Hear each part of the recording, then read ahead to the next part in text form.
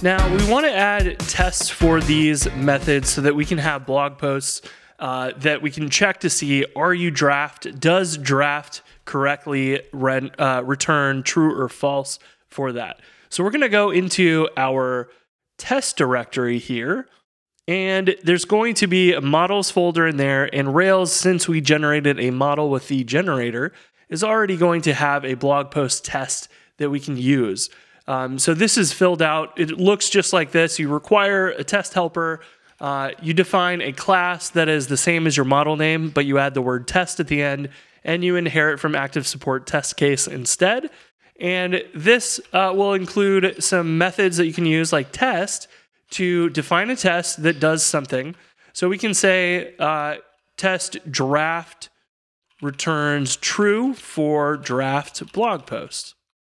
So we can make a new blog post in memory with the published at as the nil value, and we want to ask that blog post if it is draft. And in order to test and see if this returns true or false, we could drop in a binding.irb to actually do some debugging, and we can say Rails test models blog post test.rb. So this is going to load up that file and then run our test, and it's going to give us an error because our fixtures are invalid, and that is a test feature called fixtures users YAML. It generates these two empty test fixtures. One of those is causing a problem because both of them have invalid emails. These are basically like our seeds. In our test environment, we can use fixtures to pre-populate the database with some example data, and we're just going to comment that out because these users are invalid, and it's generated a couple example blog posts for us, which we can use for our tests as well, but we're going to run this after we commented those out, get back to finishing this blog draft test.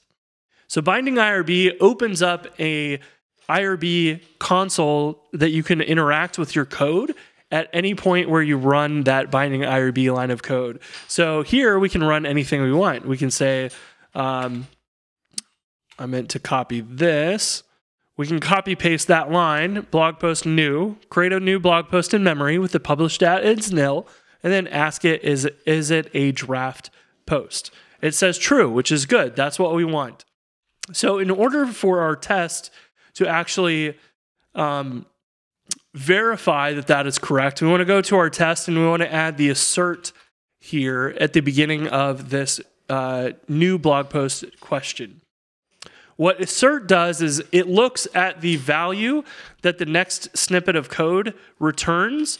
So this is going to evaluate and return the word true, and assert wants to make sure that it was returning true. If it returns anything that is not true, it is going to raise an exception. So if we were to go into our draft and we just got rid of this and we said, oh, it's going to return false, then our blog post test is going to say expected false to be truthy. And it says that that test failed, and there's the test on line 4, and specifically line 5 of that test file was the one that raised that failure. So if we look at line 5, that is our assertion. It said that this returned false, and it did because we just changed that code. And if we put this back and rerun our tests, we should have all greens, and we do. Perfect. So we can write another test that says draft returns false for a published blog post. And if we left this alone, this is going to also raise an error because that post has a nil, or it should raise an error. We want this to, instead, we want it to return false, so our assert needs to be changed to refute.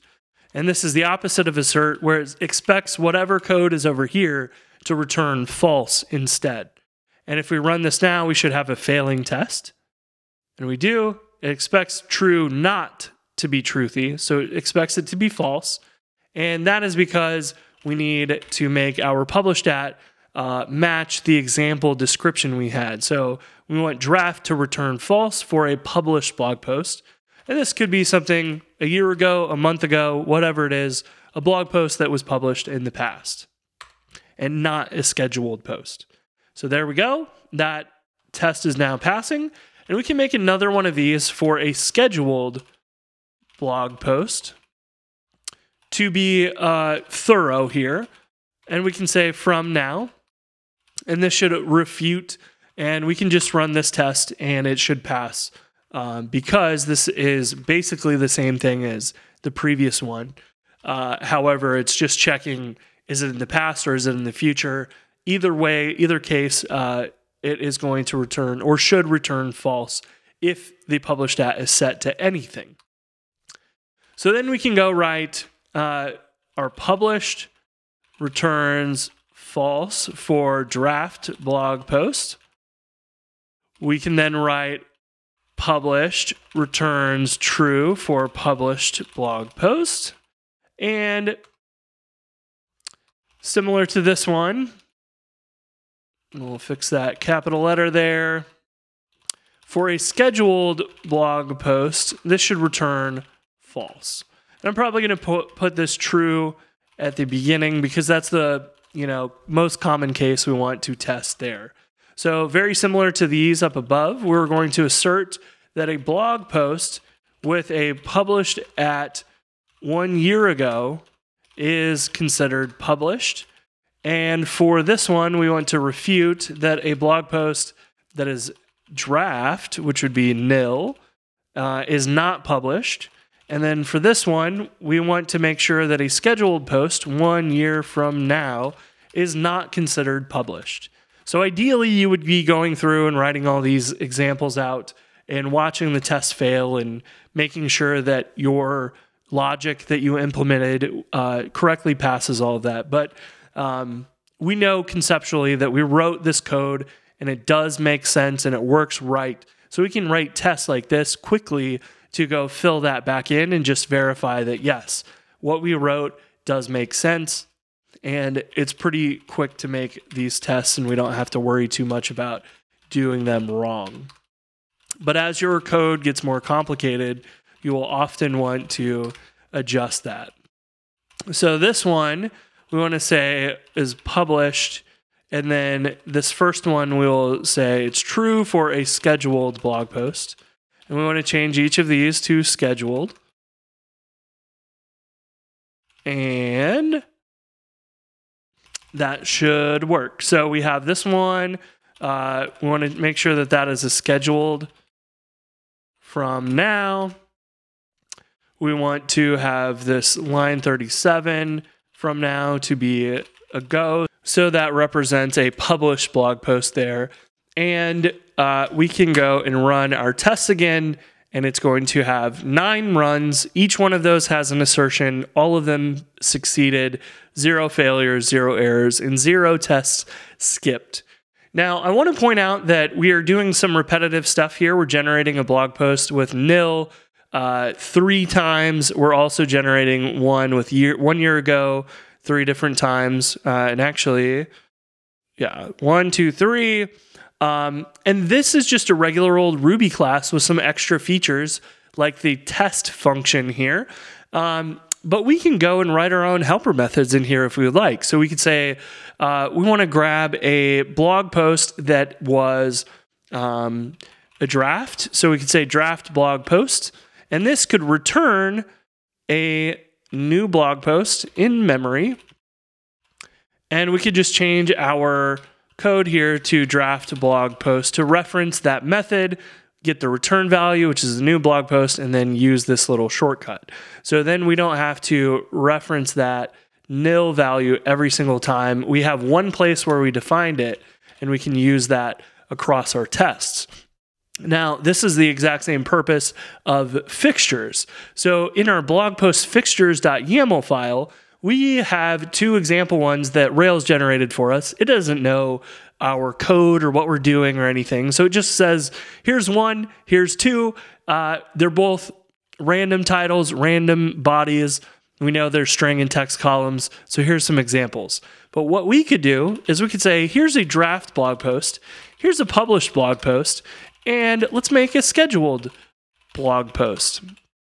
And this one, we'll just give it a name, a scheduled post.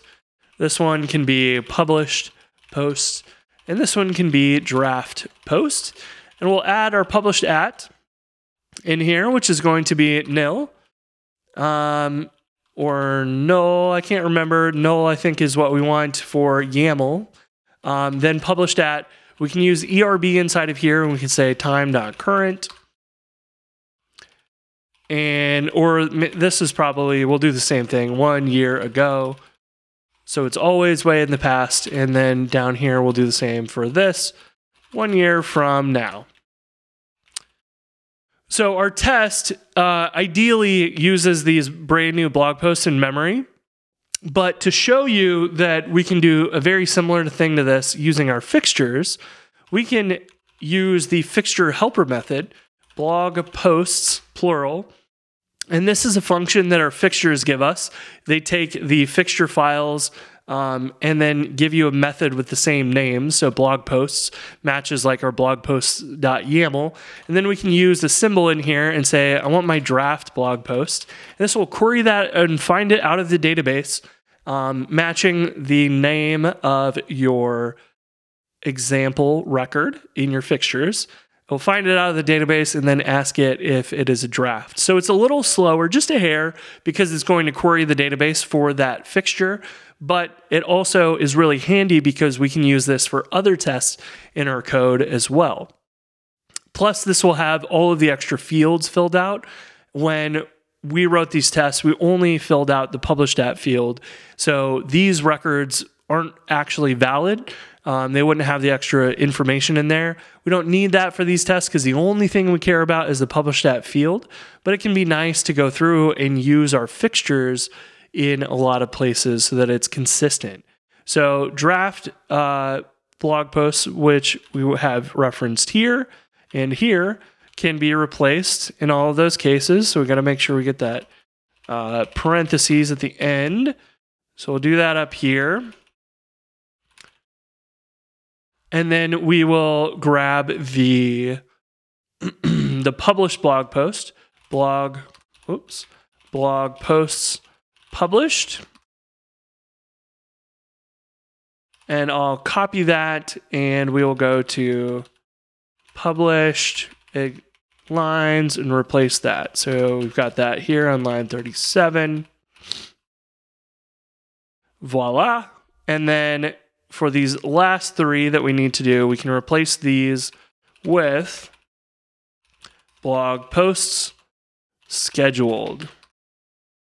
I'll copy that and replace these. So I think I can DT open parentheses, there we go, and use my Vim shortcuts. DT close parentheses, there we go. So now our tests are using fixtures, and it just relies on this to be filled out properly in our test fixtures blog post YAML file. And if we rerun our tests, these should all pass exactly like they did before. So these actually ran in about the same amount of time as previously. So you can see 0.029 or 03 seconds. And this is 0.33 seconds. So it's almost the same amount of time. It will be slightly slower because we are querying the database, and that takes a millisecond or two for each of those records. But it's only 9 tests, 9 queries to our database, and that's not bad.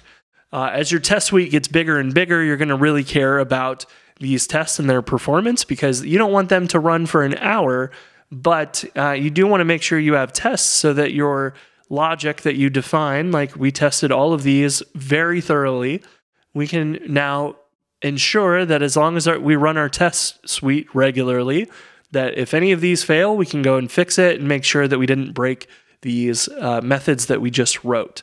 So that is an example of writing tests in your Rails test suite for models. So let's go and commit this code. We'll get add-p, and we will git commit add tests for blog post published helpers or methods. We'll git push this, and then let's deploy this to render.